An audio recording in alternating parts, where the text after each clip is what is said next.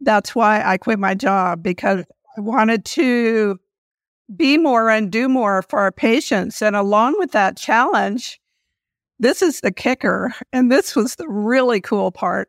This was what really lit my fire. He said, I'll give you whatever you need. I'll give you continuing education, the technology that you need, and I'll give you a personal coach. Let's see what you can do. So how do you help offices with this? Like, so if I came to you and said, okay, well, I need help with this. I need the lifeguard support. Approach? Yeah, the approach. Like, walk me through that. Like, okay, so if I just come to you right now and say, okay, what is it? How does it help me? Like, where would we start? Well, I do that on a regular basis. I think the best place to start is to find out where the office is. So I found out where they are, and then we go through the process of figuring out how and what is happening in their practice that is holding them back.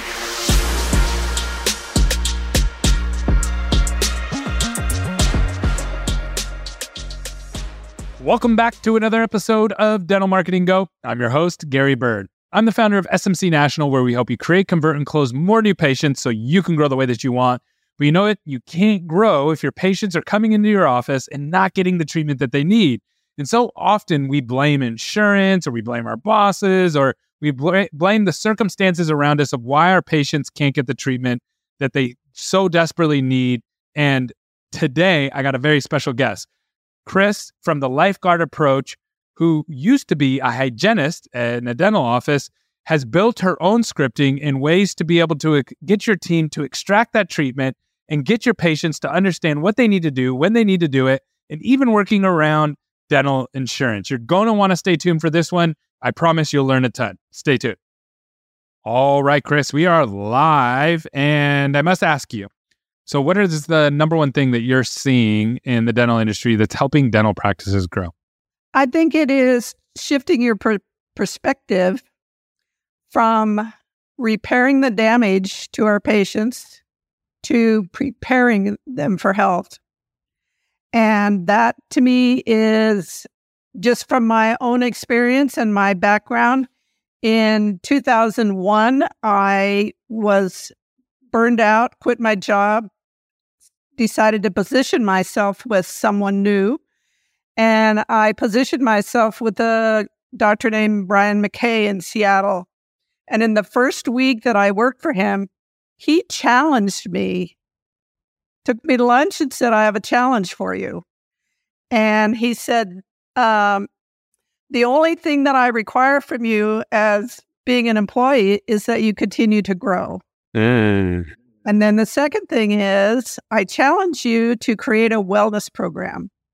He said, I want you to become something bigger, and I want you to paint a much bigger canvas for our patients than just a hygienist.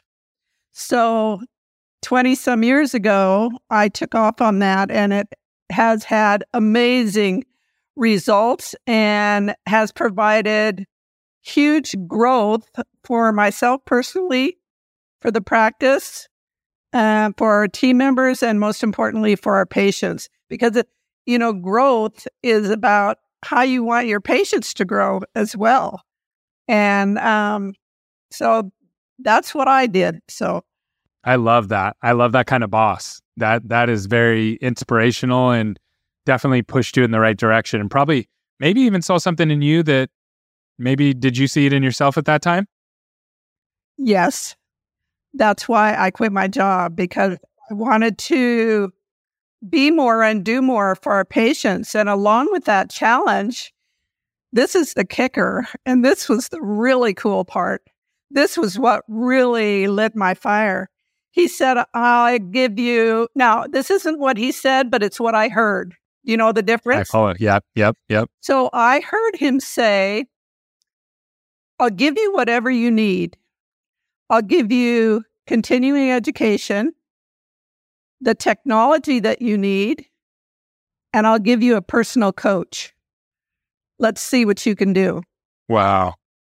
Hey, Happy New Year. And thanks so much for listening to the podcast. I'm sorry to interrupt, but I got something really, really important to share with you that's going to bring massive impact to your practice.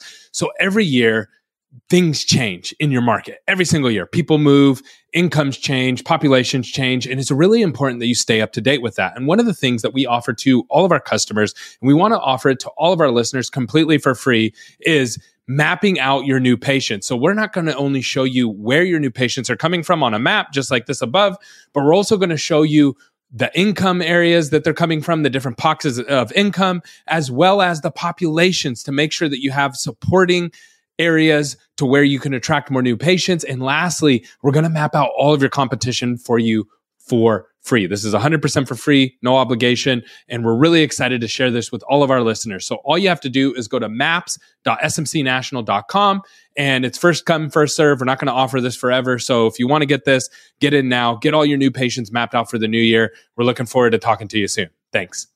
So let's walk through that. So let's pretend that I'm a dental office. Let's say I have 5 dental practices, and I want to grow my practice and my practices, and I want to apply what you just said about what you experienced. How do I tactically begin to do that? Like what do I need to work through to make that happen? Well, I think one of the things that I realized was with that challenge, and when you give your team a challenge, your whole team in all these 5 practices have to be on the same page, or more importantly, the right page. And what they have to realize is that they are internal marketers for each one of these practices. Wow. Now, one of the things that we had in Dr. McKay's practice is we had an internal marketing person that did all our external marketing. So she met with us every day with our huddles, and she was in the practice every year for 2 years. And so that was kind of an experiment, I think, that Dr. McKay did to see what he could do, because he was one of the first dentists that advertised, if you want to use that phrase. But I knew, because he had told me, that one of his big dreams was to have all his marketing come internally. So I decided, great, that's what I'm going to focus on, is how I can produce the kind of patients that become mavens for our practice, and they'll go out there and they will refer to us. And that, my dream was to have that biggest part, the biggest part of the marketing for the practice. And that's what he wanted as well. So I decided to step into a new pair of shoes as a hygienist.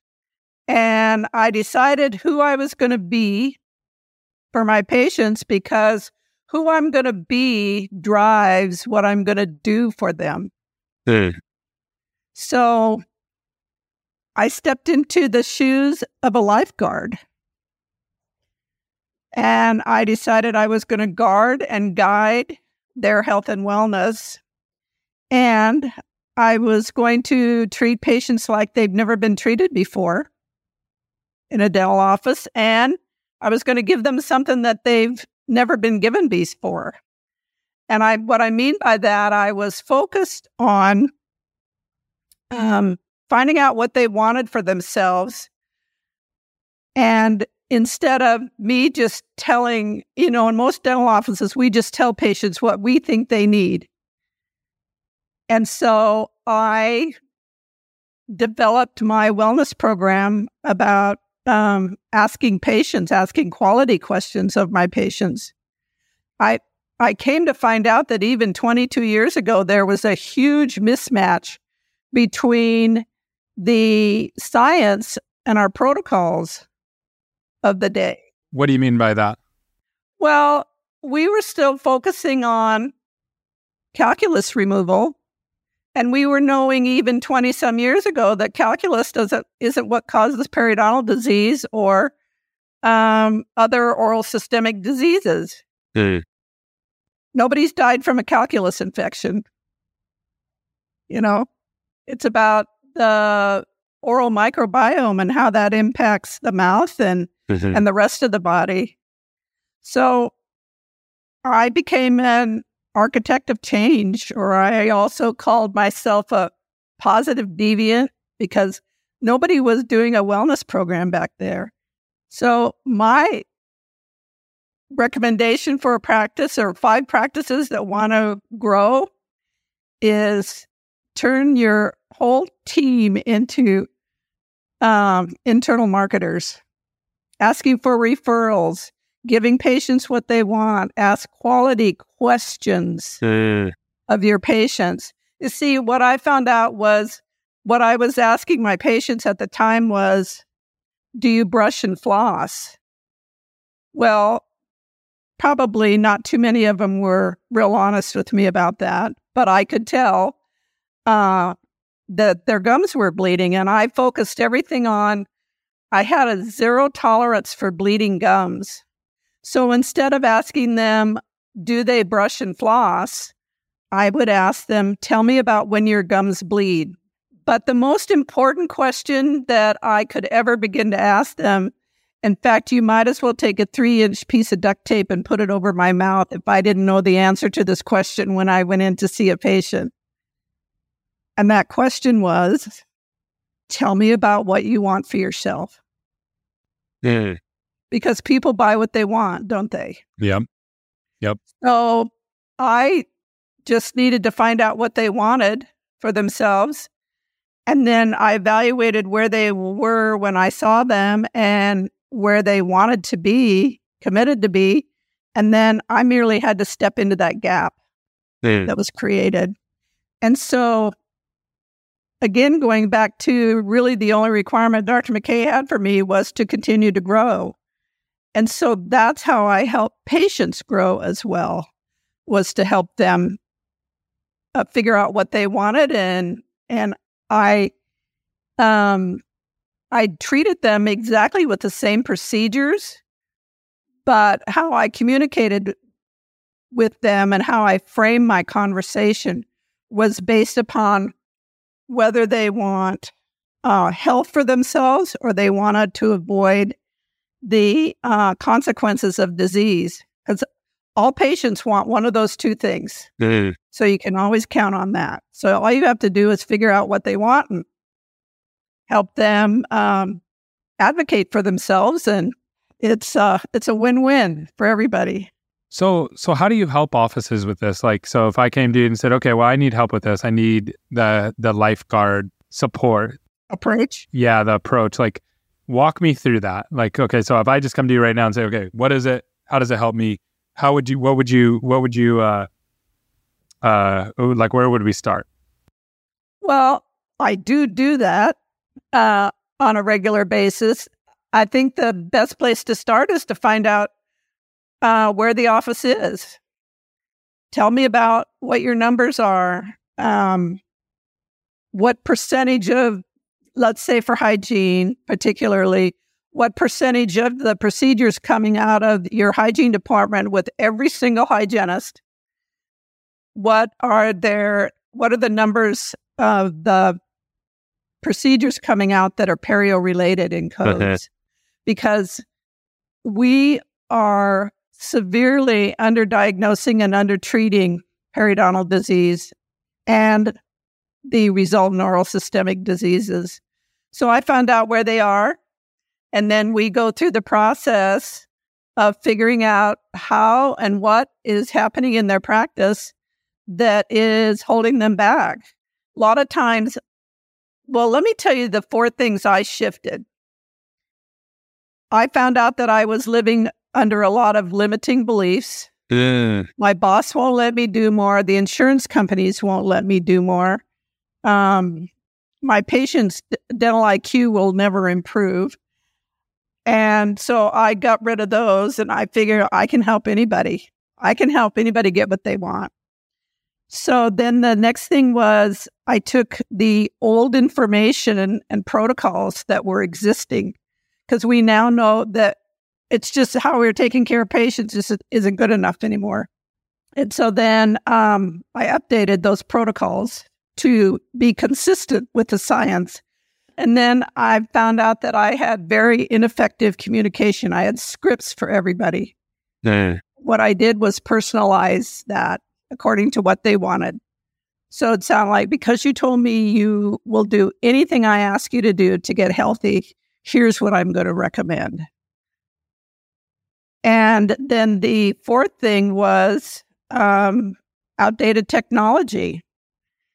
I was not taking advantage, and I love that halo effect that's created in our patients when we use technology that makes things easier, faster, more comfortable, that kind of stuff.